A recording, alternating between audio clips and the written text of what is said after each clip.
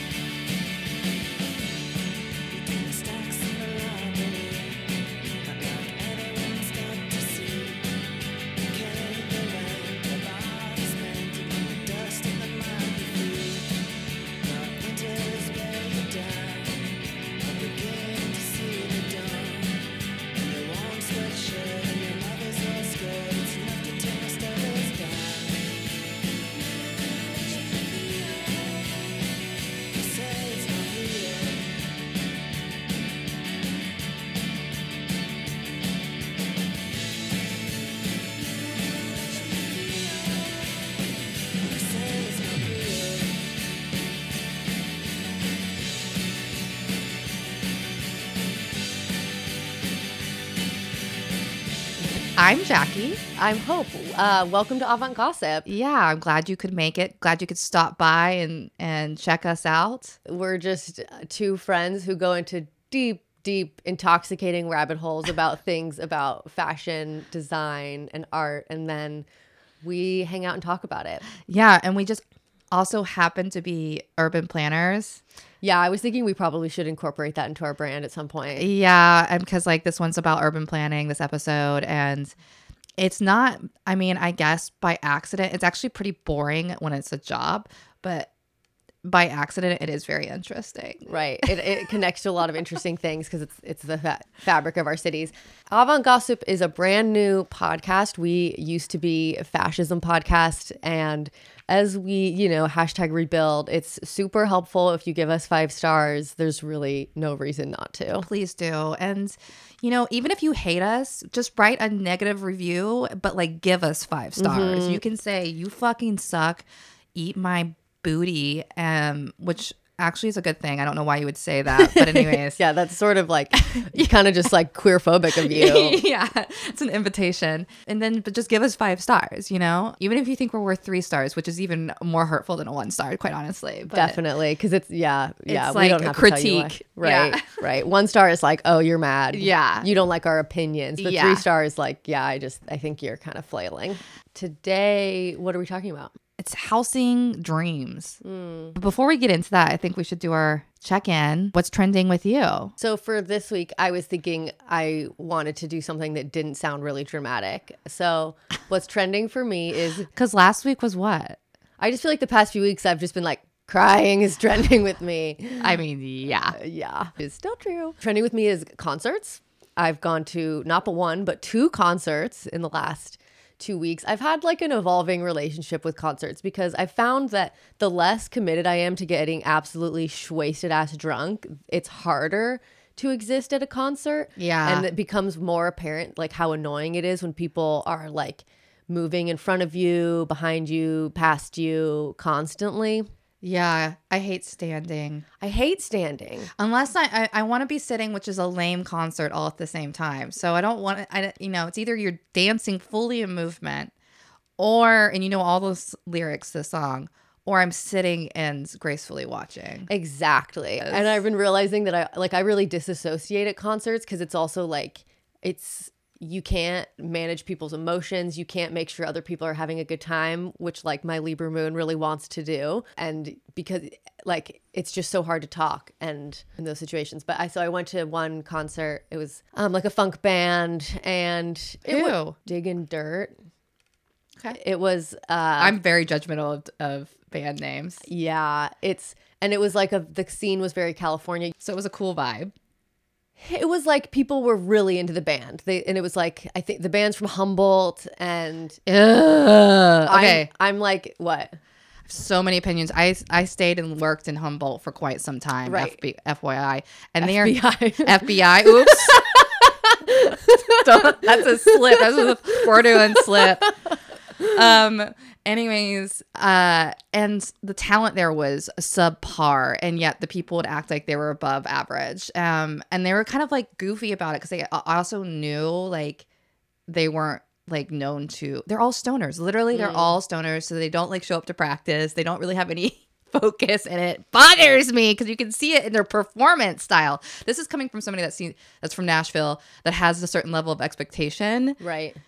So maybe it's a little bit higher than others, but yeah, they just always like, I was just like, the reaction to them was always more than what they really were to me. Anyways, that's my opinion of all Humboldt bands. Yeah, this band was like, I would say like technically pretty good. The lead singer was, we were kind of like, Brian and I being like, was that appropriation? It was very like James Brown. That's very. And at the same time, which I was like, that feels weird. At the same time, if my voice was capable of doing that, it would be very tempting to just always be doing that. Yeah.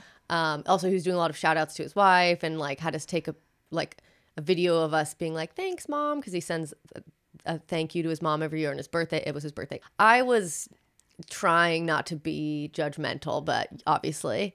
I mean, you're allowed to be with those things. Well, it was like my sister who just got married was like, they were going to go on like a mini honeymoon, but they decided not to for various reasons. And she said, I'd like to go out dancing. Like, I'd like to go out and see music. And so Brian researched a bunch of shows and he sent us 3 options. And the music that I think we mostly all agreed was the best was at Numos. And Numos sucks as a venue. It's just like not fun vibes. It's like whatever. So this is how we ended up at this one. Anyway, at one point, this like little blonde boy keeps like looking behind himself at me. That's where I was. And then I was like, is something wrong? And he's like, you spilled on me. And I was like, no, you actually elbowed my cup, because he was dancing and he elbowed my cup. Yeah, and why does he give a shit? He was just like looking like, just looked so offended and scandalized by it. And I was like, you didn't see what happened. I did. I wasn't drunk enough for the situation is what I'm saying. That's annoying. What do you expect? You're going to get spilled on if you're dancing.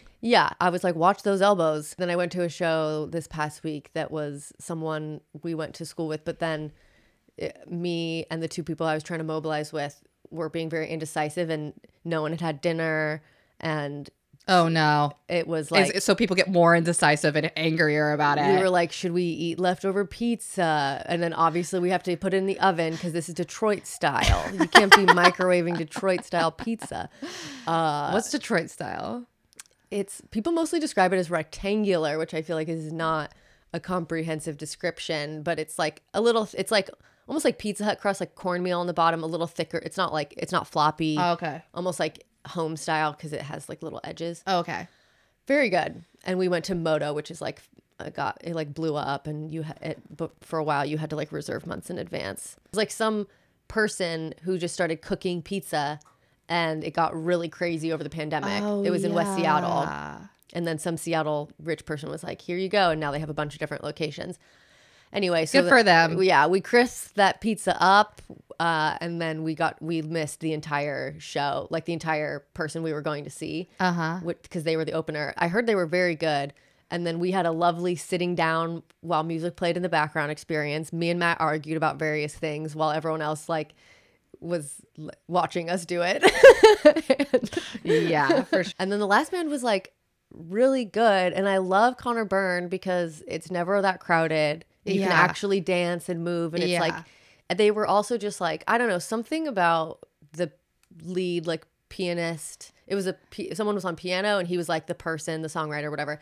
And then playing bass was someone Kasha knows from high school. Classic. She was just like, looked like she was having an amazing time up there. Mm-hmm. And then drums. Anyway, it was really good. And I'm like, okay, it's restored my faith in concerts. I just want the option to sit.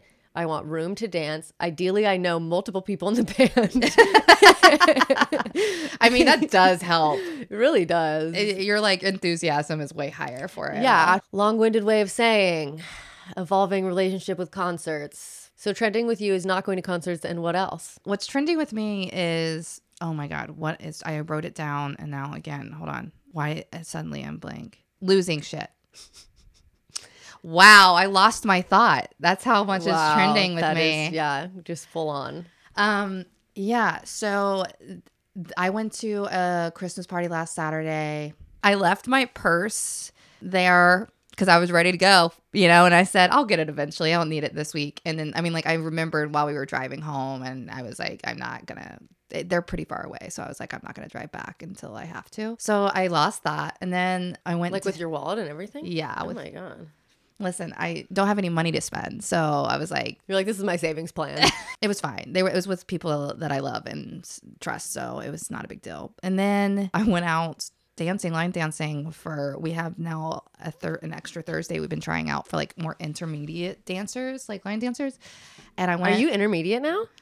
I don't think it's a real thing, intermediate. See, when it comes to line dancing, I think it's just follow the people and then try it. Like, so yes, I would say so. Nice. I kind of questioned it, and my friends were like, yeah, you are. And I was like, that's all you need. Well, yeah. And it's also like line dancing is so easy in the end of the day. It also doesn't like affect anyone else's experience if you're bad. It's not like you're performing. Yeah, exactly. And I think it's just like the way it gets harder is when there's more steps to memorize, and that's it. Not the level of difficulty of the steps itself. You can just like act like you know what you're doing anyways, not really be doing it. But I went, and then I thought I left my Orca card, which is our Metro card.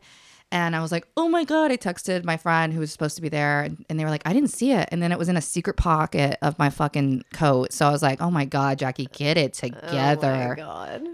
And I was just like panicking on the Metro or the light rail, because for those who don't know, they sometimes people get on there and they check your stuff, and some security came on there, which I hate. And they started coming towards us, and then they decided to go to the other side of the thingamajiggy. Mm-hmm. And if they would have come up to me, I would have been like, I don't have it. But then I would have been like, why are you doing this? Like, what do you think the point of this? Because Rye told me they recently did this. Like, they were like, they had their stuff, like they had their Orca card, but like started being like, this is stupid. You know this, right? Like, this feels like classist. And the person was it's like trying to talk down a shooter or something. You don't have to do this.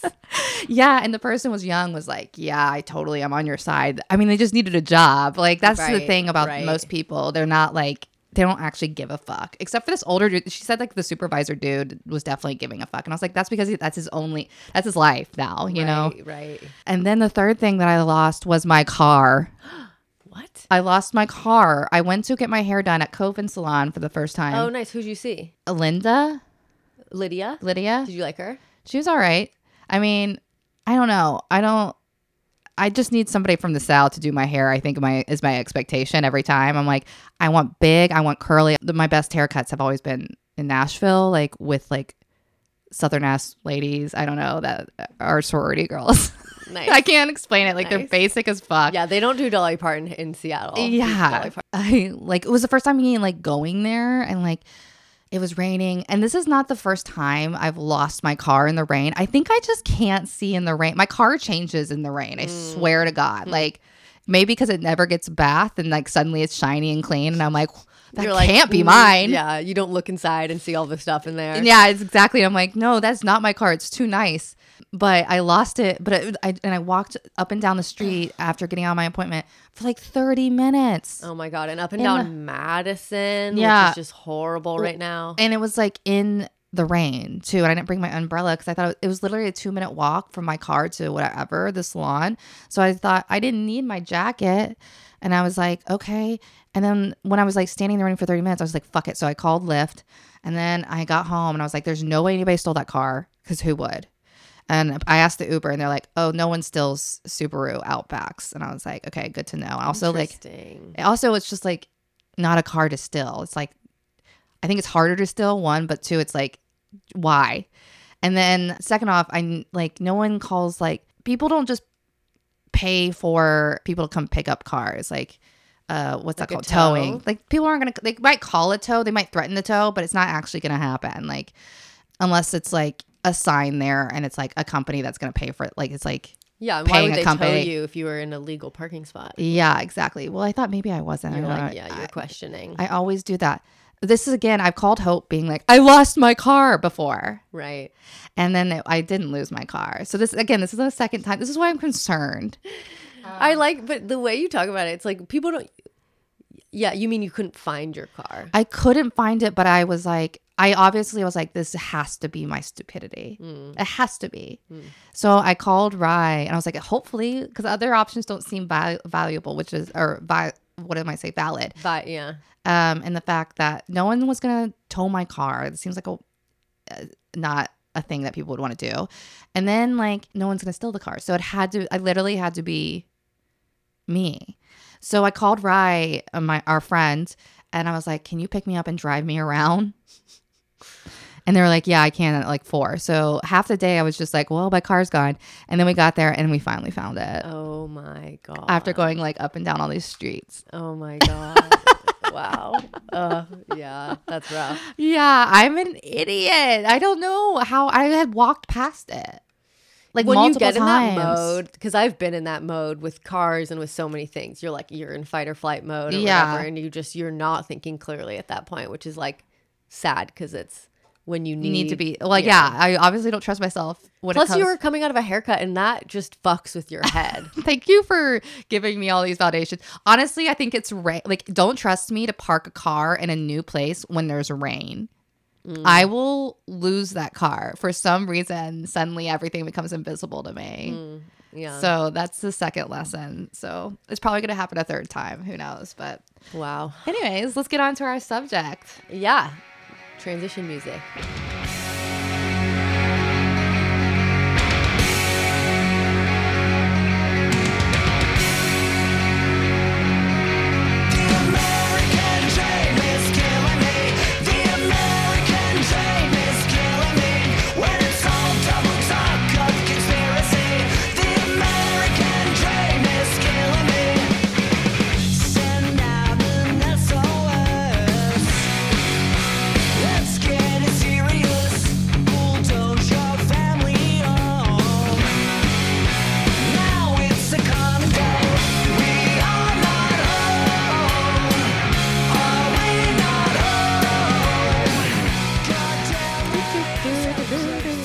Okay, so yeah, like I said earlier, speaking of losing things, we've lost the American dream, maybe some would say. Whoa, we love that. We love a transition. And I picked out 3 topics to kind of like focus on. Broader concept is housing dreams, but in this episode, we're taking a look at industrial utopias, taxes that could give relief to affordable housing, and direct action routes, aka squatting, which I'm pro squatting, and I just want to put that out there before anybody has questions if I am or not. And I think the media has made it seem like people are squatting in a way that's like, how dare they? And it's like, it's actually based off of a lot of activism. We should, people need housing, and we shouldn't discourage people for like trying their best to find it. Right. And it's like, the problem is a housing stock lying dormant, like empty homes. It's exactly. Like, yeah. Yeah, take it. Okay, so my first thing that I wanted to talk about is like, we went to the Danny Blaine. If you haven't checked out Hope's awesome TikTok about Danny Blaine, you should. But it gives you kind of a debrief of what's going on. And there was a public meeting about this park that we went to stand with Danny Blaine, the park, which is a nudist gay beach, essentially.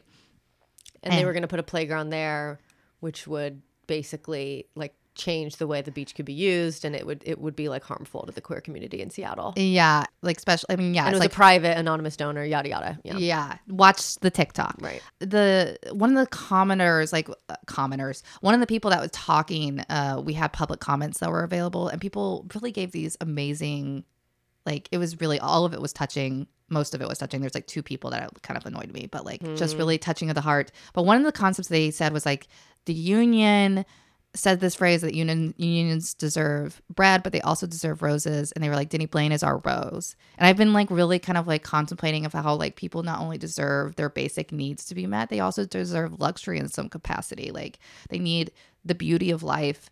Also, that doesn't like mean just because you're poor that you only deserve like shitty things. Like, yeah, it's like you can really apply it in so many ways. It like makes me think of some people I've known who've worked with populations who are struggling, and they, you hear people critiquing saying like, oh, they use their welfare check or their like money from the government to buy an Xbox, and it's like, roses, dude. Yeah. Like they need fun stuff too. Like they want all the same shit you do. But one of the things that I was thinking about was like the socialist housing dream, like in the housing systems and how affordable housing looks like. It's like a lot of times it's bare bones, bare needs, and like it isn't given this whole like utopia version of that.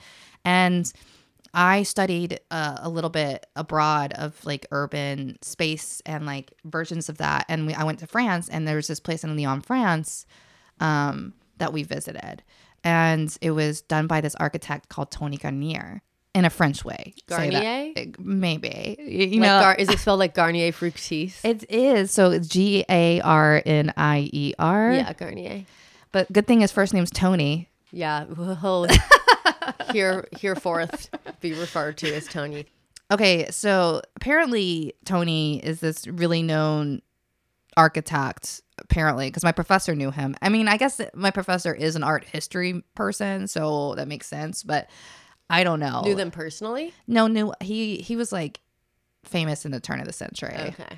But I mean, he's well known enough to have a UNESCO's, and like he was like the city architect. One of his buildings is a UNESCO heritage site. Yeah. You're saying? Okay. A couple of them, I think. And the director of this museum that we visited, which is like an open air museum, even went as far to say that like Tony Garnier is to Lyon, which is where I was, France, as Gaudi is to Barcelona, which I was like, because it's not like his architecture is like crazy like Gaudi at all. It's like pretty typical of that time period. He wasn't like cutting edge. It was his social political standings and how he tried to build affordable housing. Yeah, so he was a socialist architect and a Leo. French. And so he was born in France. Yeah, he was born in Lyon. Okay. This is like, that's his hometown, and he really gave a shit about it. He was son of Knuts, which, again, this is French, you guys. Forgive me. Which means his family, his mom and dad were workers in the silk industry. Also, I don't want to get too much in a tangent because I want to really badly, because going to France, I learned all this stuff. Like the silk industry was a big part of Lyon, and they had a lot of infrastructure that was built around like silk workers to like make sure it was as productive as possible. And the way they've literally built the way buildings were built, and they still stand today. So, but it changed, and it changed during his period and his youth. It coincided with a crisis in the textile industry. There was a lot of riots. There was a lot of things going on, and with these economic changes came a lot of lung illnesses. A lot of like lung illnesses came during that time, aka typhoid, I guess is what this article was referencing to. Yeah. And he lost his mom and his two aunts, so a lot of death. So moving forward from that, like sanitation and hygiene were a big part of his like the process. way he designed. Yeah. So there you go. That's Tony for you. Nice. Okay. So, and then he designed homes. He designed buildings. Well, first he wrote a book that got a lot of acclaim called The Industrial City, and it was his version of a utopia. Okay. As a young architect, people still read it today. It's pretty. God, it's like my boss is keeping like, we want you to get out there. We want you to like, give talks at things like, and I'm like, about what? I'm new, but apparently fucking Tony, hot off the press, straight out of school, writes a book. I mean, yeah, 1917 he wrote this book. Actually, I think he was not first thing. I think he'd only done a couple. It's like when you work for like 70 years, this would be considered the early part of your career. 10 years in. Yeah. It's called The Cité Industrielle is what the book is called. The Cité Industrielle. I definitely fucked that up too. It was written in 1917. It was situated on a plateau in the southeast of France. Okay, imagine. Okay. Southeast of France. I've never been there. I don't even know where Lyon is. It's the second largest city. People ask me where things are in Seattle, and I'm like, I don't know. They're like, is it north of this? And I'm like, maybe. Why you think I'm looking at the map consistently where I'm going? I'm not. I can't tell you exactly where it is. So I don't know where Lyon was, but I was there for like 6 weeks. And this is in the southeast of France with hills and a lake to the north and a river and valley to the south. And I'm like, okay, well, it seems like, I don't know, maybe this industrial city might not have all those things. What if like we have a situation where like, I don't know, there's a desert, but whatever. He's not thinking that far. He was like, first like thing you need to do in order to make this city is like live in this very specific geographic context. Exactly. The plan takes into consideration all the aspects necessary to running a socialist city. What are those aspects? What do you think those aspects would be? To running a socialist city? Yeah. Public transportation. People need to be able to get around. People need access to like nature, though they weren't thinking about it as much then. Oh, they definitely were. Because after, mid 19th century, access to that, to like clean air. They need, just like public facilities. They need a daycare. They need a library. You're killing it. I mean, obviously. It's almost like we do this for a living. I mean, it's also just common sense. Like, what things do people need? And these are like, and like deserve. Oh my God. Last night I watched until I fell asleep the documentary about rural libraries. It was very good. It's like they were all in New Mexico. And it's just like, these are all like unincorporated towns. So they don't get library money from the cities because there's no city. And so the libraries were like, a lot of them were like grassroots, and it was really, really moving. I mean, yeah, it moved me to sleep, I guess. But you were touched to the point of, you're like, ooh, comfy. Yeah, finally I can sleep knowing this exists in the world. Exactly. But one thing that's big part of like any kind of city is zoning. Okay.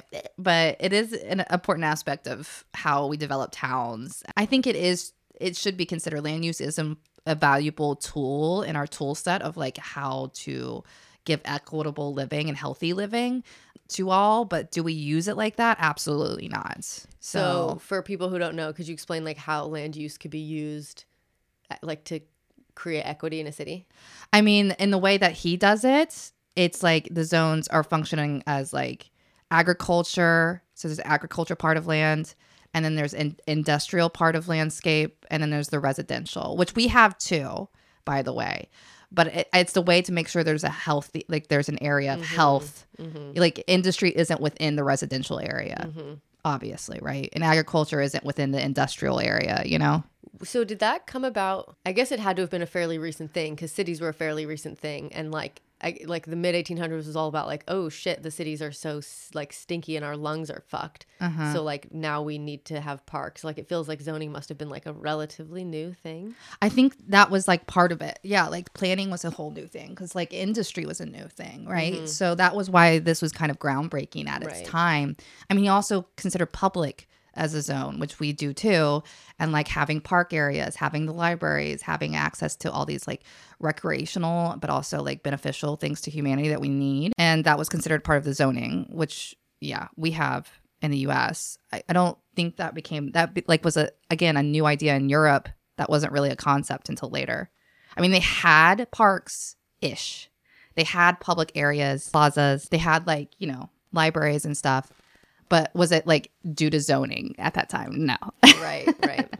And so this is all linked. All these zones are linked by location and circulation patterns, both vehicular and pedestrian, like you were saying. Okay, so these, notice that it doesn't have anything about cars.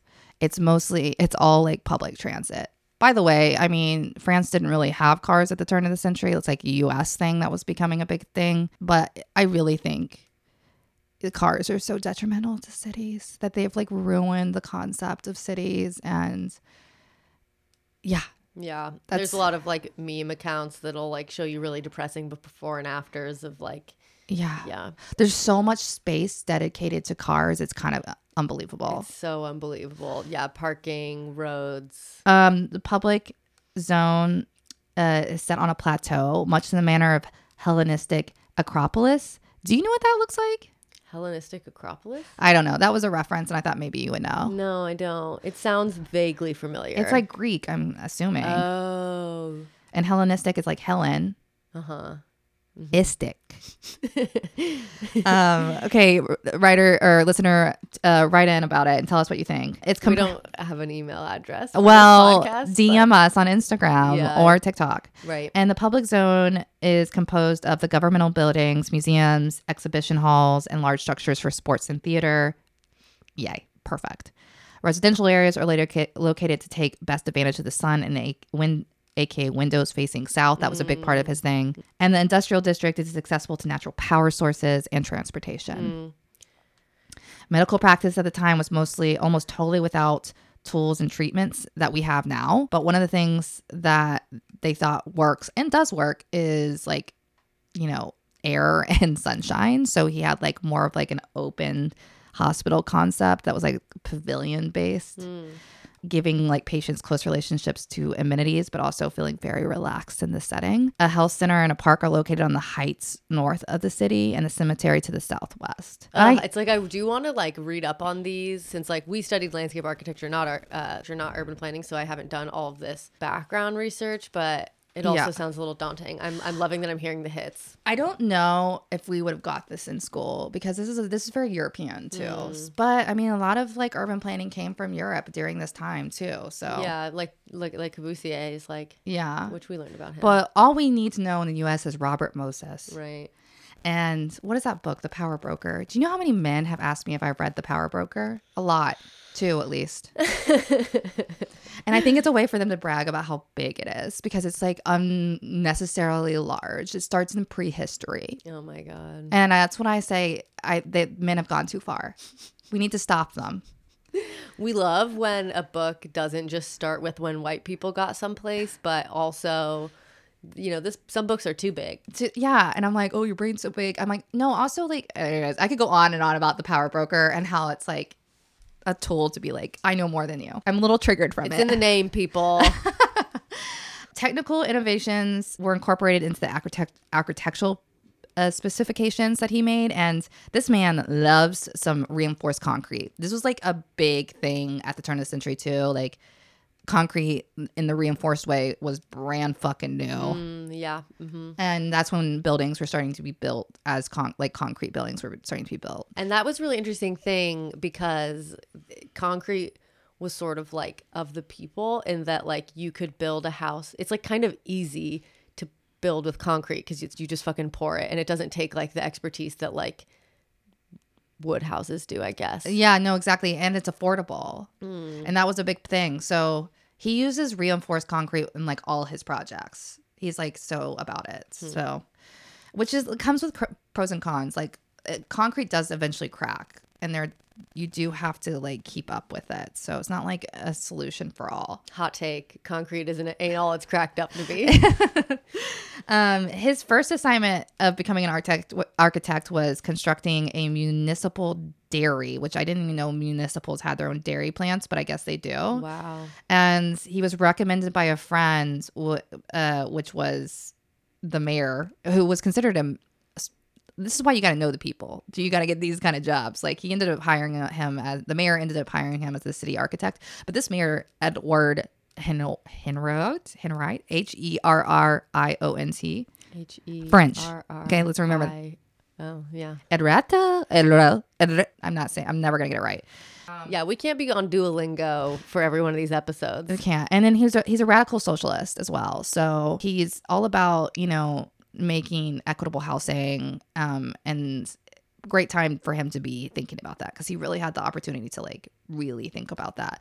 And Tony Garnier was like, also a socialist. They didn't agree on everything, but they did agree on like, Utopia. Are they in the same place at the same time? Are they actually working together? Okay, he's the mayor of Lyon.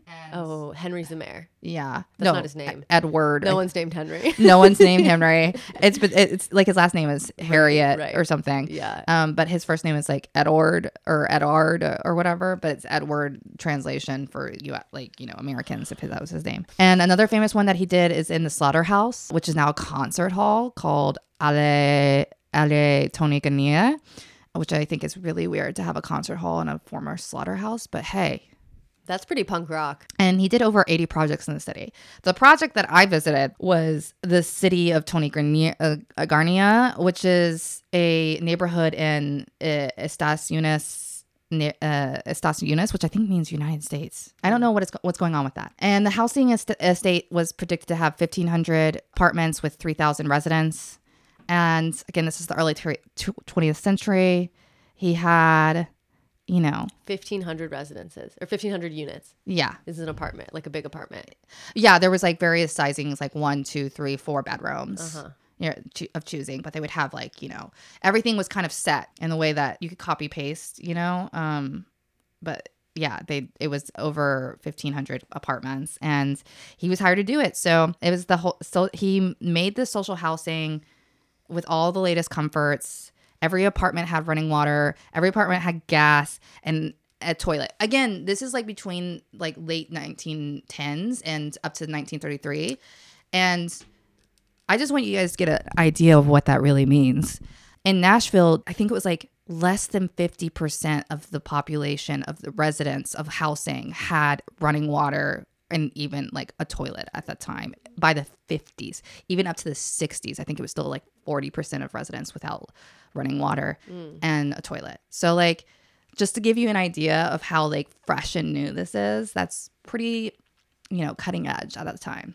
And also at the same time, post World War I, Vienna was also producing like a ton of socialist housing, which I think is interesting. Yeah. I mean, because they cared about their fucking people. And because the people wanted it. Like it was like there was political pressure to deliver it. And for sure. Each building, like I said, was standardized and kind of organized in like islands served by networks of streets and courtyards. There are roads now that with cars that you could go through, but like it's all kind of like connected to each other. So like if you live there, it's like a tight-knit community. You're going to see each other in the courtyard. And it's all, he believed that everyone should have a view to the courtyard, thought greenery to be a good part of like health, and especially like seeing it visually would be a good part of health. So that was kind of his design. I remember explicitly like they had these out like windows so you could like peer over into the courtyard, and it stacked up to like 6 to 8 levels, but all could see that into a courtyard at some point with trees and stuff. This was close to his ideal city when he built it. However, it didn't include all the public amenities like a pool or a library. So no pool. Docking him 5 points for that. Exactly. I was wondering though, like, what was a pool in 1920? Did they have the chemical things that we had? Because I feel like it takes a lot of chemistry to do. Well, definitely not. But I mean, there's been bathhouses for a long time. Very true. And I guess it's just plumbing. Plumbing, yeah. I mean, throw some salt in there. Who knows? It's something my dad would probably be really freaked out thinking about all the little germies in there. Yeah. But okay, so let's speed up to 1983. This place, Esteras Unis housing, is the people there are just like not living their best living situation. But they've been living there for generations. Like at this point, it was like the second generation, third generation of people that have been living. Like this was a tight knit working class like village. Because also, side note, this was Lyon. This was built like far from the city of Lyon, so it was kind of isolated from the rest of Lyon. Even though it was in the city bound like lines, it was not accessible to get into the city. So they kind of like relied on each other. So they all. Like a lot of these people not only grew up there generationally working to the nearby plants, but also like were proud of their little village that they had. But so 1983, they decided to take things into their own hands, and they formed a nonprofit called Tenants Committee to campaign and negotiate for large scale improvements because they cared. They were hearing things about it being demoed, and they were like, absolutely not. This is meaningful to us. Their house was going to get demoed? Yeah, because it was just like kind of dilapidated. Like there hasn't been a lot of good upkeep because it was public housing. And they were still living there. Yes. Yeah, I mean, that makes sense that they'd be a little peeved. I mean, again, generational too. Like at this point, like their parents grew up there. Like they were born in this, you know, a lot of them. It reminds me of a study that was done by a professor who I won't name because we don't really like her. Oh yeah, but Lynn, I'll just say it. There was a study where they were going to get rid of like some public housing or some kind of housing that was serving like a low income community, and like they were able to point to all these things, these like physical issues with the property, and it's like, yeah, you can look at a thing like that and be like, it's bad for XYZ reason, it's unsafe, no one should live here. But then when they actually like interviewed people and did qualitative research, people were like, this is a network of community. I remember this. We help each other. Like, you know, this is like a very important community system. Just because it's dilapidated doesn't mean we don't care. Mm-hmm. It's just like we don't have the funding. Like, yeah, that's the thing about like when like low income areas. It's like there's a tight knit usually network due to survival and all we see is like blight and like awfulness. I don't know. It's like very interesting versus like my neighborhood, which is upkeeped, and I don't know. I hate all my neighbors, and I don't want them to talk to me. Anyways, over the course of a dozen years, 49 buildings and 1,568 flats were renovated due to their campaigning and negotiating. And it wasn't like an easy feat. I mean, I'm kind of skipping over all this stuff, but like... Right, I'm sure it was a struggle. They didn't just ask for it and then get it. Yeah. They had bathrooms and elevators that were added because they didn't have elevators. And there was a lot of people that were elderly at this point. They weren't like, you know, fresh and young, and they had wheelchairs that they had to get in and out of, and they would have to go up and down stairs. It wasn't ADA approved. Let's just say that. They updated the gardens, you know, given the public spaces more of a freshened up look. Doors and windows were replaced. Some of the exteriors kind of refreshed. This is all of like what residents had asked for and what they had requested. And it was all during the time that Tony Garnier Urban Museum, the open air museum that I visited, was created and formed. Ooh. And it's the public housing people that really wanted like to bring art into their area. Like this was like their thing. They were not only campaigning for it to be an amazing update or just like any kind of update. They didn't want just the necessary updates. They wanted their rows. They wanted, their bread was elevators. Their rose was art. Yeah, exactly. This is, again, a working class initiative that started within their neighborhood. And I think that says a lot. I really, really want people to understand that. Like, it's just normal people wanting something beautiful. I've been thinking about that lately because I feel like sometimes people think they have to like gain a lot of skills and connections in order to like move the needle. Right. But it's literally just the power of people. Like you don't have to be a special person. You just have to be connected to you just have to be a group of people. This is like a linking of artifacts of urban art with a cultural project, essentially. And they became very active in the programming and implementing operation for improving this neighborhood, but also like overseeing what was being done. They hired this group of artists and architects called City Creation, which was they were all based in Lyon, and they were really kind of getting into wanting to do big scale murals in the city anyways. And like they were really inspired by Diego Rivera's work, which was like making these political statements through these large city murals. And that's kind of what they had in mind. Yeah, so that's what they did. When I went, it had a little history of Tony Garnier himself, like a murals, beautifully done. But they had hired, I think, like 12 to 13 artists all over the world to make their own version of Utopia. So all the murals were different versions of the artist's interpretation of what Utopia looks like. What does Utopia look like for you? Honestly, it's just like crazy colors. You know, everybody's growing their own food, but also sharing. And no cars. Definitely a library somewhere. And a space to, like, do weird art. That's it. I love that. I mean, that's how I said. What about you? Yeah, I feel like all of that. Yeah, it's like a lot of people sharing food and like, making things together and, like... Right, yeah. Not having toxic power structures, like... fluid expression of gender and like celebration of, I feel like femininity has to be central in it because it's, you know, that's sort of beauty and kind of the best. That's the best thing. The best stuff. Yeah. For sure. Okay, I think we should take a certified snack break. I'm getting a little hungry. Ooh, I would love that. And I might put on my Coke because I'm chilly. Okay, nips not. Are they still hard? They're not even hard, actually. It's actually cold in my bones, if that makes sense. No, it totally makes sense.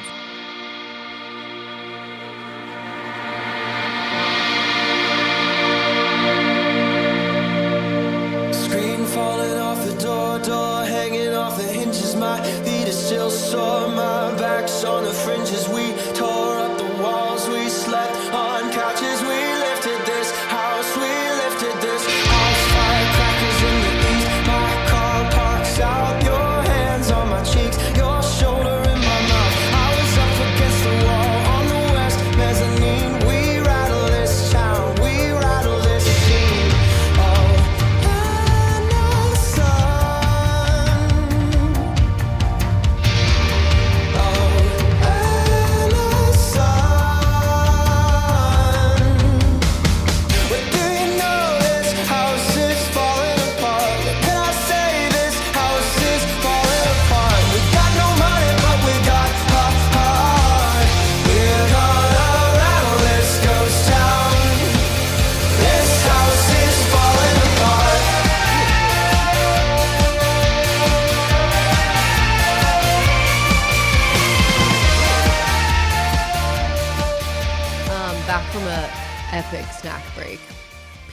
pecan praline, avocado toast, tea. I feel refreshed. Listen, I'm really good at snacking. Certified snacker. If I could just snack all day. I can't believe you called Virgos unpalatable to the point of like not being able to be commercialized. No one knows because we weren't recording, so that sounded like I actually came up said those words exactly.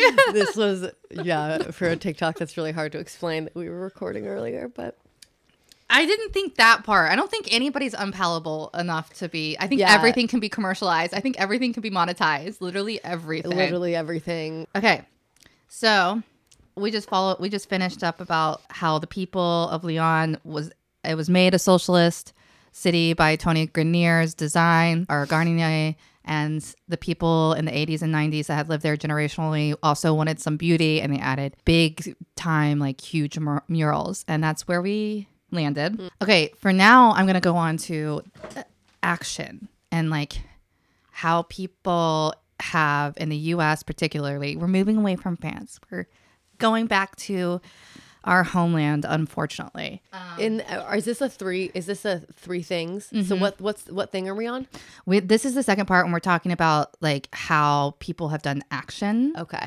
Action towards housing dreams. Versus land use planning, right? Well, yeah, the original, I mean, I guess I just called it utopian housing. Got it. And then this is collective action. This is collective action for a house, the ultimate dream of like living within a space with walls and a ceiling. What is that? For all I need for walls and it's crazy that we created a thing called the American Dream, and the American Dream was just like having owning a house. Literally, that's it. Working hard enough that you deserve a place to live. That like the American. Oh God, I know, it's really sad. It's really grim. Yeah. So in Seattle, we're coming back to us. I wanted to make it about us. In Seattle, I thought it was cool because I was like, what has Seattle done? We do have some kind of history of activism here. Like there is a history of punks here. We had a rave scene here. Like Seattle comes. Grunge. We had grunge. I mean, like Seattle is a more quiet revolution. It's not like Oakland, which we'll see later, which I feel like there's like a known history of activism that's a lot louder and a lot prouder. And Seattle does have those roots, but it's like not nearly as visible. It is quieter, that's for sure. It's like there's just Seattleites. Yeah, Seattleites. So meek, polite, but not always. Anyways, in 1988, Operation Homestead in Seattle began occupying buildings and negotiating their sale to nonprofit low-income housing organization. So what I mean by occupying housing, they would go into dilapidated areas that was like could be housing, and they would just literally squat there. And it was like an intent to make awareness of like how many people were homeless and how many places could be lived in. Mm-hmm. And this was what they called Operation Homestead, and that's what they were doing. By 1993, they had successfully reclaimed 300 units. I don't know what that exactly means, but 300 units for people to live in, regardless. But in May of 1991, they occupied this place called Aryan Court, which I have a picture of from this woman's blog. Like, I couldn't find any information on it. I was kind of annoyed about how little information was about this. Weird. How did you learn about it in the first place? I mean, I did some deep Googling, and I was like, I know Seattle has, what came out of this was the Low Income Housing Institute. Do you know them? You do? Yeah, exactly. They're the ones that run the tiny homes here in Seattle, which I think are not a solution to housing, by the way. I think. Is it, Lehigh? Low Income Housing Institute. Yeah. And there was a takeover recently in one of those tiny homes. Do you remember that? No. Somebody bought out a tiny home village, and the whole point of the Low Income Housing Institute is to give the power to the people. Like, supposedly they're a nonprofit, so I don't believe anything they're saying. It's like it's ran by the people that live there. It's occupied, and like the rules are established, or whatever kind of norms are established. Self-governing communities. Yeah, I like worked with one really briefly with like Coco and Leanne, and it was they have to move every 3 months depending on what kind of property they're occupying. Some can be there longer, but yeah, they seem to function well. Though I absolutely agree that tiny homes are not a solution. It's like. We can't. No, you have ever. No. Do you want to live in a tiny home? Like exactly. I don't. And some people, the answer is yes, but not when, okay. But not most people. The people that live in tiny homes usually have another home. Right. You know what I mean? They're like leaving the world behind to like go wander. And like their business is like the aesthetic of their lives. And so. Exactly. And you don't need a lot of stuff. Plus, it's like usually, I don't know, I call it cosplaying poverty. It's like usually they're not actually like for example, people that have to live in tiny homes here have to live in tiny homes. Mm-hmm. It's no other option for them. Versus, I think a lot of other people are like, what would it be like if I had less? That's a dream, you know? Right. Anyways, there's a distinct difference. This is coming from someone that did the whole van life. Well, yeah, it's like people who live in their cars because they don't have another option are like stigmatized and like kicked out of public space. Yeah. Whereas, people who do it as like a hashtag lifestyle is like a very different response. Very different. So Aryan Court was one of the things that they occupied, and people got arrested. I read this woman's blog about it. That's like what year was this? This was like 1991. I wonder if we could like find people who'd been involved. I really thought about reaching out to the blog writer and being like, do you have any more? Because she had like awesome photos. Like, I think she's a photographer. She was talking about the 90s, early 90s in Seattle through her lens. And like, I found out so much cool shit through literally her documenting and then just putting it on this like rinky dinky, obviously an older person's blog. You know what I mean? Wow. And I was like, the photography was cool. I was like, it was a different time. And it became the first self-managed permanent housing project for previously homeless people in Washington State. It's pretty cool. I did read some reviews, and this person made a really articulate, beautiful review being like, not to say this isn't for everyone, but I just had a really bad experience because there's constant pounding on my wall from my neighbor, and I asked to get moved, and they like wouldn't move me.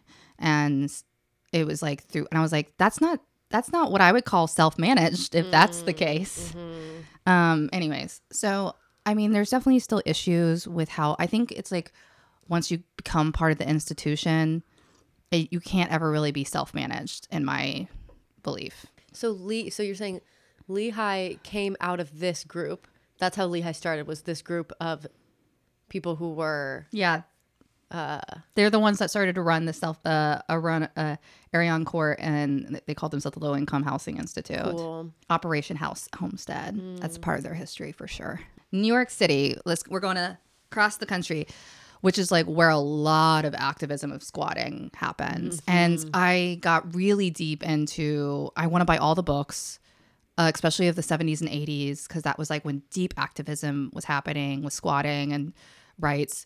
And there's like a lot of cool art that came out of it. There's even a museum called the Museum of Reclaimed Urban Spaces, which we should visit. Where? In New York City. Oh, cool. And it's like in this affordable housing that they occupied for some time. And we could go visit. And it's like, oh my God, I'd love to. Yeah. It's very like small, and like obviously still punks run it. Like, but I think old punks still run the Instagram, because they need a little update.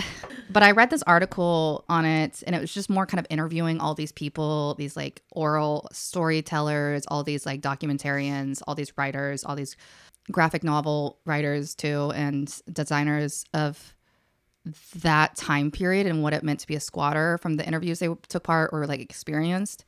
And it was really amazing. It was through Urban Omnibus, which is in New York City's like a platform, a web page that people can go to learn about urban planning in New York City. And she was the only time she wrote about this was because her book was coming out. I think her name is Amy Starczewski. She's an oral historian, former squatter, and an author of the recent book, Ours to Lose, When Squatters Become Homeowners in New York City.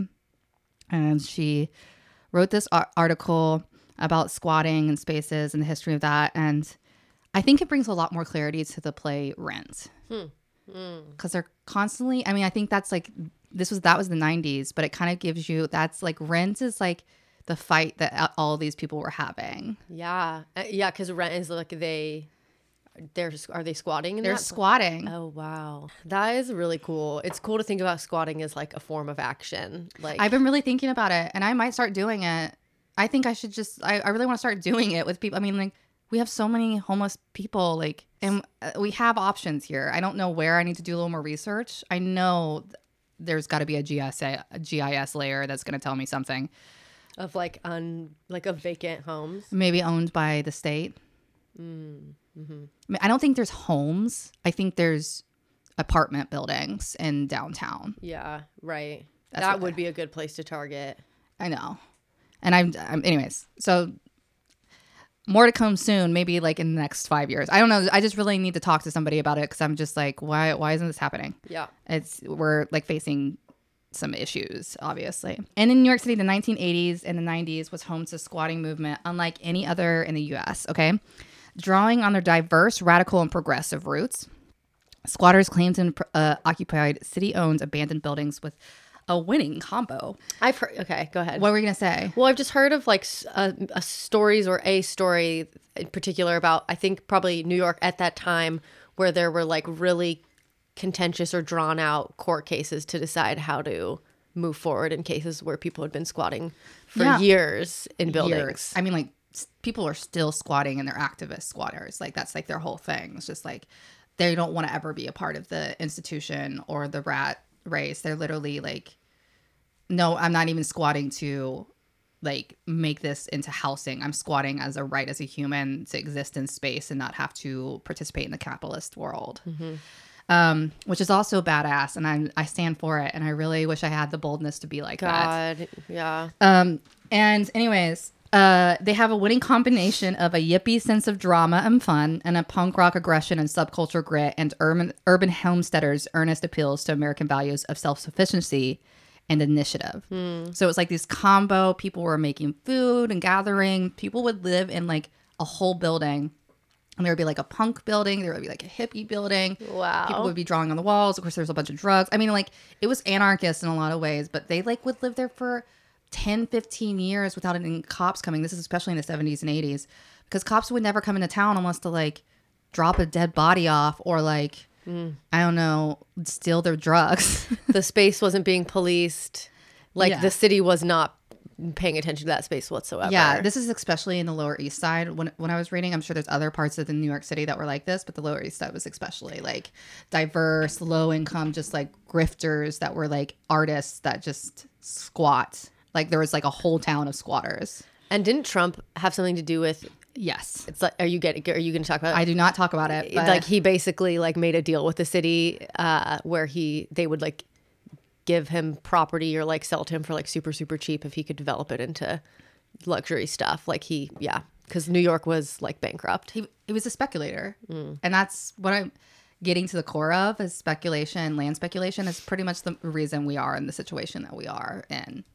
It's because people hold on to land because it's cheap and then decide when to either sell it or build it up. And basically gentrification, but also like out renting people of the area and like creating a lot of issues. And this is an example of that. So when faced with eviction, they learned how to build barricades and booby traps and drum up riots. Okay, Home Alone. I know, right? I love the idea. Maybe Home Alone got some ideas from them. I mean, that kid knew violence. Oh my God, he was sinister. Truly, he just sat at home, thought of ways to like kill these guys. I think at one point like an iron goes on their face or something. Insane. It's like you don't have to do all that unless you're a cop, which I think is what they did. They didn't do this to normal people. Each attempt to evict Lower East Side squatters from the late 80s brought nearly escalated police and squatter tactics. By the mid-1990s, the police were using tanks and helicopters, and the squatters were burning cars in the streets. Oh my God. And one of the graphic novelists, his graphic novel is called War of Our Town or like War in the Streets or something. And it's about this era of just like how tense it was and like how people were just fighting. For what? For why? Like, I mean, not on the squatter side, but like more on the police side. It's like, what are you fighting for? What are you mad that they aren't paying money? Like, I'm very confused on like the righteousness of cops in general. Just like, yeah, I mean, they literally exist to protect property. Yeah, but I'm like, it doesn't, I don't know. Doesn't that sound less fun? Yeah, you know what I right, mean? Right. Like, in 2002, after 3 years of secret negotiations, the city shocked and everyone involved when it agreed to sell the remaining squatted buildings for $1 each to a nonprofit called the Urban Homestead Assistance Board. which would take out loans on the squatters' behalf to renovate the buildings and bring them up to code. Okay. So the former squatters, I mean, I think that's an ideal situation. It's like a pro and a con, you know, like you're tied up in these people that live there now. Like you, as an institution, you kind of have to like, it's not so anarchist. Right. And there's like issues that come with that. Like it's kind of weeding out the people to see if they would get a job or not too. Like, you know what I mean? Like it's really deciding, like making squatters and people that squat for the reason of like, they think it's the way to live in urban spaces. And really just trying to like transform that narrative. They're basically, because like the financial difference to the city is none, whether they just give it to the squatters or whether they give it to this nonprofit. But they were like, it has to be given to a nonprofit because you have to like agree to live within this system and like. Right. Yeah. I mean, it did have to be made up to code. There were probably safety issues. Right, and right. like, I know the squatters weren't going to pay for it. Like, you know, like they weren't going to be for it. But they did like, they were part of the nonprofit. Like some of the squatters were taking an initiative to like make sure that these things were met. And all of these buildings were converted into like limited equity, low income cooperatives, and renovation loans would become mortgages was the intention. Again, you're starting to become a part of the institution, which is a pro in some ways if the institution I don't want to go deep down the whole like it, but it is a squatting can be a route to home owning is what I'm getting to. Uh-huh. Is that a good thing or a bad thing? We can talk about it off air, okay? This was easier said than done when they were doing this transition because like a lot of these squatters like situation were illegal and they transformed them into like indebted homeowners. Like right, that's what I'm saying.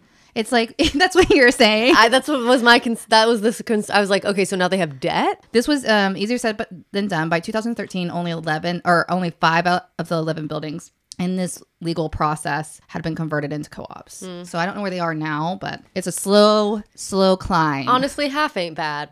That's what I say. Hot take, F is passing. They're trying. Half is what? Yeah. 50%, that's I think straight up F. Yeah, right. Yeah, I guess. Yeah. Depending on how you grade. Okay, Amy, the writer, said, in closing, 2 concrete lessons we can learn from the history of Lower East Side is direct action gets the goods. Physically and claiming and holding space is a powerful tactic, especially when you can make successful moral claims on its public sphere. The market, second one, the market, even the constrained market of the low-income limited equity co-op will not provide housing to the most vulnerable among us. To have a vibrant city, we need a robust, non-market solution like social housing and community land trust. And I try to go deeper into the history of the Lower East Side, and there's like a few docs that I tried to get into, and they would have web pages, and they would have all these things, and they would have Amazon links and be unavailable on Amazon, be unavailable on iTunes. I would try to get the DVD, unavailable. And I'm like, so the history is being completely lost, especially this part of the history, which I think is epic and scary. I mean, there's a lot of oral historians, there's a lot of things that are happening, but the accessibility to them is really hard. So like people don't even know the like cool, like, because I was watching just the trailers and I was like, this is incredible. I mean, looks really hard, looks a little scary. There's definitely a lot of heavy drug use. There's people in the streets dying. Damn. I mean, definitely all that. But there was a thriving art community. There was a sense of adventure. There was like conversations happening that were probably not happening anywhere else in the US at that time. Like it just seems like something I would be attracted to personally. Yeah. And it's hard sometimes. It's like you feel like you're romanticizing a struggle. Like I felt that way watching Nan Golden, the kind of like documentary about her life, and like so much of it was like, yeah, they're artists and they're like doing something that's like truly interesting, but they're also like actually really struggling and doing a ton of drugs and whatever. But I mean, progress is struggle. Like totally. I think it's not even me romanticizing it because they also had their own race like issues and their own classism issues and all that within their own small weird world. I think it's more like the fact that they were all fighting to live this space as freaks and weirdos and like not abiding to whatever the mainstream. They're not upholding concept. White supremacy. And it's like, that those spaces aren't always going to be clean or even functional. Like or, you Right. know, like even healthy. Like Yeah. they can still be a lot of things, but like they are, also standing up for something.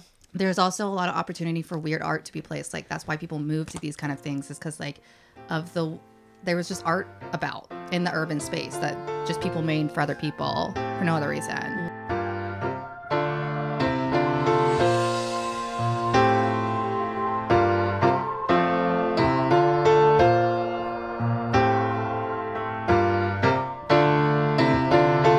525,600 minutes, 525,000 moments, oh dear. 525,600 minutes. How do you measure a year? In daylights, in sunsets, in midnights, in cups of coffee, in inches, in miles, in laughter and strife. In 525,600 minutes. Okay, so now we're going on to our third part. That was direct action. And I was thinking, yeah, like we were just talking about how affordable housing is being built, but there's like other things that have to happen beforehand. Do you know what I'm about to say? No. Okay. Does Henry George ring any? Oh, right. We're talking Georgism, people. We're talking Georgism. 3:30. I know. I was tablescaping in my head there for a second. There's this concept that a lot of white boy urbanists now know. I would say either they're a hardcore democratic socialist or a libertarian, and this is like one thing that they both believe in, and that's why they all hang out and talk to each other about it. Mm-hmm. Truly, they're very passionate about this. This is a new thing, but it's an old thing, and they're like, literally, it's just, I can't even explain. It's just like, I told my friend Carter about it, and he was like, oh, he started freaking out because he didn't know about it, and then he was like, and I was like, no, it's his whole personality. I wouldn't say his whole personality. It's definitely like, thanks for bringing this to me. And I was like, well, he's an assessor too. So I thought maybe he would know. Definitely. Yeah, but he didn't. But now he does. This thing called land value tax. And there's this belief, and I believe it too, that taxes are an economic tool that determines human behavior.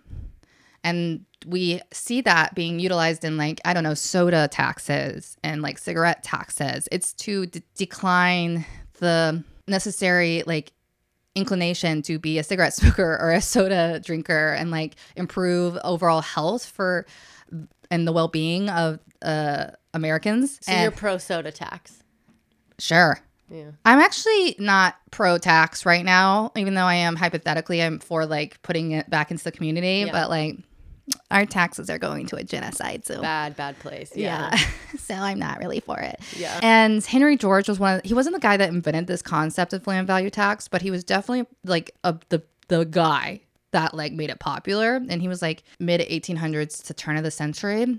Okay. Side note about Henry George. How do you feel about people with two first names? Do you have any opinion about them? Neutral, yeah. I was like trying to conjure something up, but they sound a bit goofy, a bit whimsical. Yeah. But maybe I'm thinking, I don't know. What are you thinking? Boy George, which isn't two first names. No, it's not. I love that name. Okay, so land value tax is a belief in that Henry George popularized, and it became called Georgism. And something about that is he became quite a cult leader, I would say, because of it. But something that Georgists really believe, hardcore Georgists, as they would call themselves, would believe only in one tax. Like no more other tax except for the land value tax. And I'm going to try to explain land value tax to my best of my benefit here. I practiced with my friend Rye, but you guys. Oh my God. Yeah. I mean, I read a whole piece on it recently because my boss sent it to us. Interesting. Yeah. And yeah, because, we think a lot about housing at my job. That's what I'm saying. It's like, it's becoming very popular. I'm sure it connected because I'm about to talk about it. Detroit. Did they talk about Detroit? I don't remember. And that's the thing. I read this piece and I don't understand what Georgism is. I mean, like vaguely I do, but if I was to try to explain it to someone, I would be like, duh. well, what it's trying to do is to deteriorate speculative land grabbing, which is what we're seeing happen on a grand scheme in various cities, right? And why is there so much wealth in a lot of these cities, but so much poverty happening at the same time? It's literally because of land speculation. People are priced out of housing, but they still exist in the city. White men suck because they really make sure to make it hard to talk about. Because I was like, not one article, and all written by men, not one article made it sound fun or interesting to me, except for the one where I found out that Lizzie Maggie made monopoly through her deep devoted belief of Georgism being the thing. So she made a game called the Landlord's Game, and eventually was stolen by some guy, unemployed dude, that was like, I'm going to take this game, and paid her like $500 and made Monopoly out of it. Okay. Is Monopoly Georgism? No. That's where I got really confused. I was like, okay, I had to go in a deep dive. Why? Everyone was just like, yeah, that game, Landlord's Game, became Monopoly. I was like, Monopoly is the opposite of Georgism. We're trying to get rid of speculative land owning. Monopoly is literally about speculative land owning. So I was like very confused on like the fact that we kept on saying this was a game based off her belief system. So what was Lizzie's game? It was called the Landlord Game. It is very similar. It looks just like the Monopoly that we have. It said go to jail on it, all that stuff. But she had written 2 rule sets. One that was like focused on the land value tax and the belief of Georgism and sharing that information, which was it was probably less fun because it's like about sharing. Uh-huh. And yeah, I was just trying to think of like, how would you make a game like that fun if I'm not mad, like if you're not competing and having a little like fuck you, right. There's not a lot of fun to that. Right. Yeah, at this point we should just be dancing, I think. Yeah, exactly. And then there's Monopoly, the version of Monopoly that you played. So it was like obviously showing what was happening in our current day society. It was a reflection of our current society. So she gave like 2 options to the players, but her version of Georgism got cut out. And I had to go deep diving for that because no one was explaining how that was connected. And I was like, it's because a woman isn't, because no one's asking the questions. Everything that men say, they just believe. And I was like, when I would talk to any of my friends, they'd be like, okay, and mostly AFAB, assigned female at birth, they would all be like, okay, but how is Monopoly connected to Georgism? I was like, good question. Why is no one writing about that? I was annoyed because they make it hard to figure out what we were trying to be pro. I don't know why I'm so mad about this, but I'm just like, it was so hard to figure out land value tax. And then when Monopoly was thrown in there, which was interesting, I was extra confused about it. Right, because Monopoly is the opposite. So with Georgism, the idea is that you only get taxed on land you own. No. Okay. Well, no. Okay. So it's not accessing the property of like when the land is the value of the land. Like if there is water and like public benefits to the land, the value goes up. So there's a higher tax. Right. But say there's a high rise next on a piece of land, and then right next to the piece of land is there's nothing on it, they'd still have the same value. Okay. So the intent isn't to be speculative, but like what would buyers want to do was to provide more usability to their lots to gain more like to have I don't know, more money, I guess, in the end of the day. You're saying that because improving the land improves the value, and so it's connected to the land. Yeah, it's not to discourage building. That's the intent. You know, like you have a higher property tax when you put work into your building. When you build things that are beneficial or make things nicer and put money into it, you know that your value of your home is going to increase with the property tax, but also like it's going to be more sellable essentially. And like, it's not for increased use of the space. It's just literally to profit and also make it harder for people to buy into these properties. So then so under Georgism, what would you do to improve the value of your land? A lot of the idea is like public infrastructure, which would be public funded, would benefit their land. But to make anything a land beneficial, I mean, I think it's more about the placement was what they really were talking about. The location of the land is where the value comes in. And then closer to a city, I'm sure the higher the land value is. It's supposed to also help agriculture, land, and don't ask me details, okay? This is when I get really, I'm like, how? I don't know, because it's valuable, but like at the same time, but some people argue that it's not going to help farmers. Anyways. Right, because arable land, that's what I was just going to ask, because like arable land seemed like it would be expensive because it's high value. Yeah. It also seems to me that there'd be a problematic clustering of wealth based even more so on location. But they're already doing that. I mean, definitely. And it's like 10 times worse. Right. And what would this do is literally not cause people to sit on a piece of land. Because it's not going to benefit them to just sit on it, because they're going to have to pay high land use taxes. So what they were probably going to do is build on it and probably build like livable spaces for people to, and it's supposed to decrease rent and decrease like all like lands and keep housing at a level. Like that's the intent. Like a Georgist club for femmes, non-binaries, just like, you know, like so how do we make Georgist more accessible? Bimbofication. Truly, because it's like planner dudes that are like, they talk planner, and if you ever talk to a planner dude, it's like a different language. Oh God, yeah. And an example of this happening, of like the actual, because like this is an idea that Henry George like again popularized. He even had his own little city, or that was broken up to like 3 villages, and they all live on a land trust, and the property is like rented out to or leased out to people. So it's like a collective ownership, and no one really owns the land. And that's the kind of idea. Okay. Generally that's the idea. We're not saying that's like what it has to be, but like if we lived in the version of Henry George, that's what we want.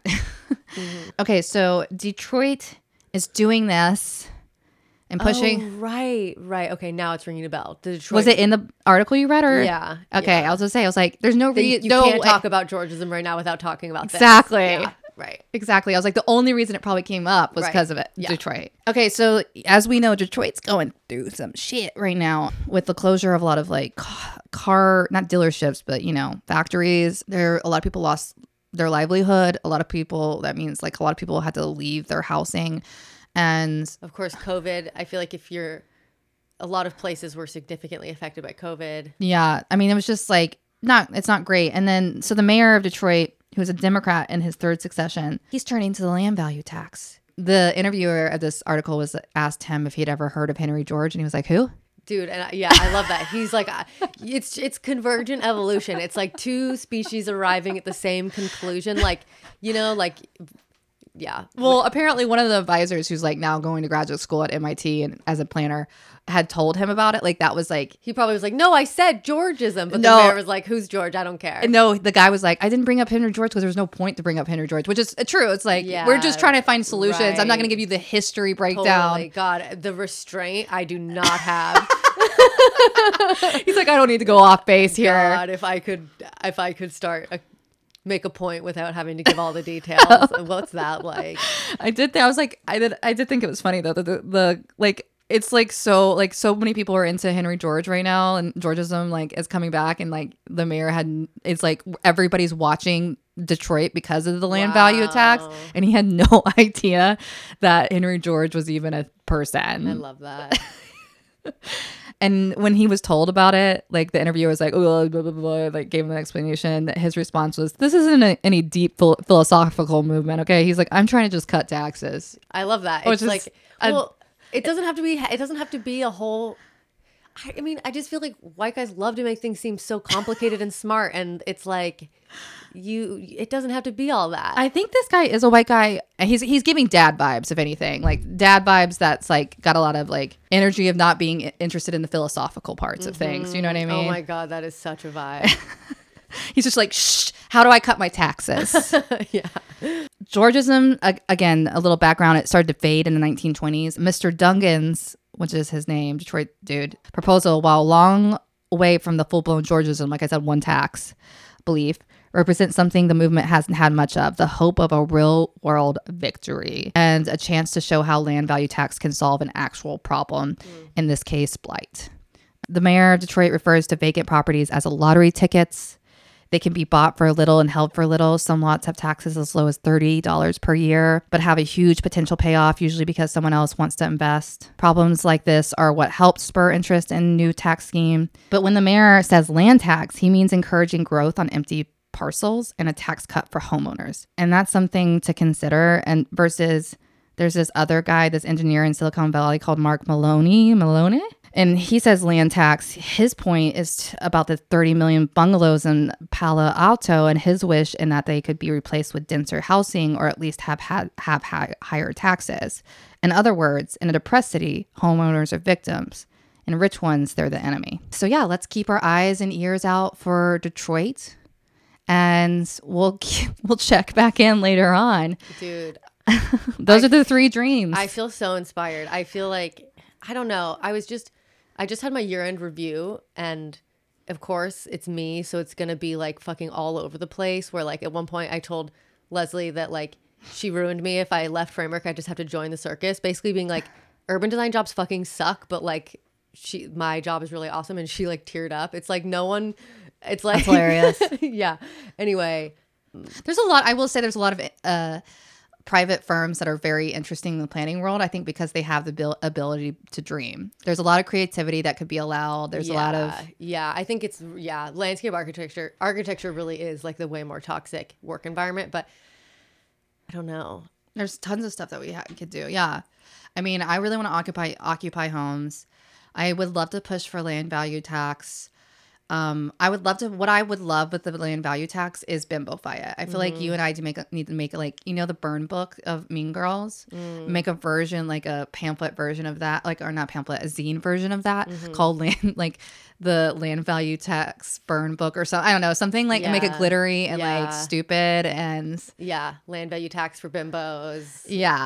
Just because I do feel like it is occupied mainly with white men. The person that told me about it was a white dorky dude that also told me about the power broker. Dude, I really love this idea, actually. Like something that looks very beautiful and like eye-catching, and then it's like a explainer on land value tax. And then like, and I feel like the people that are actually asking questions to make it make sense, because like I feel like they're just saying things that are not, there's no like no follow-up on how is this not going to create gentrification? Like, can people explain a little bit more deeper about the details of this? Because I feel like there's an idea and a hope, but I'm like, is there a guarantee? Like, which I think there is, but I want people to explain it a little bit deeper for me. Dude, do you think if we wrote a book together, we'd kill each other? I mean, I don't, as long as we're not doing each other's editing, why would it be hard, you know? Yeah, you don't like that kind of editing. I really like trading things and editing graphics. Like I found that really... Well, I think I would like to have an editor and we could still have that experience. Yeah. You know what I mean? I just feel like next year I'm focused on making art, and for me that'll include a lot of like maps and digital art and like diagrammatic art and whatnot. And I just like really, I'm like, so many of these things we've talked about this season and on fascism, I like really want to go deeper. And you mean on avant gossip? Yeah. You said fascism. How dare you? No, I said this season on avant gossip. I meant this season on avant gossip. You said fascism though. And last season on fascism. Oh, yeah. Okay. Like I'm basically saying our whole body of work. Yeah. I want to like interact with it in a different way. Totally. I mean, I definitely want to do, I don't have GIS, and because it's expensive and my work hasn't given it to me yet. Do you have GIS? You should use it. Do you have Pro? Oh, sweet. Yeah, that's what I was like using to do the Denny Blaine. I'm so jealous. Video, yeah. I definitely might want to borrow that if that's possible, because I definitely want to look for housing that like, there's definitely a Seattle like layer that is going to tell me exactly what I needed to see. Like, I know there is, because I talked to a couple. That would be so surprising. Like, I would think that there'd be a risk in showing vacant homes or like home. Yeah, I don't think there would be. I'm sure no, I would think there would be a risk, like in that. Yeah, but they might still do they it. have to. I think if our city actually owns them, they have to show that they own them. Oh, for the city owned. Yeah. But I mean, I don't know. There's got to be another layer too. But there's definitely some city owned shit that's being not utilized. I'm sure of it. Well, I was thinking about, I did a mapping of electrical substations, and I mapped which ones were defunct, which ones got turned into other things or whatever. But the city, there's been dozens of electrical substations that have been commissioned and decommissioned over the years, and the city owns the land. And so there have been people who have said like the city should like do something with this land. And so I want to like revisit that and look at like those sites and what could be done with that. I love it. What I mean, this is all in theory, you guys. Don't hold us to it, okay? Yeah. We have a lot going on, okay? Do not hold your breath, but this might be like 3-5 years or maybe never. But listen, we have some ideas. We are nothing if not full of manic energy, exactly, and passion. Yeah, and we lack the funds to do it. So that's why you got to give us 5 stars, because somehow that becomes money. Right. Yeah. Yep. Okay. Anyways, I love you too. Bye.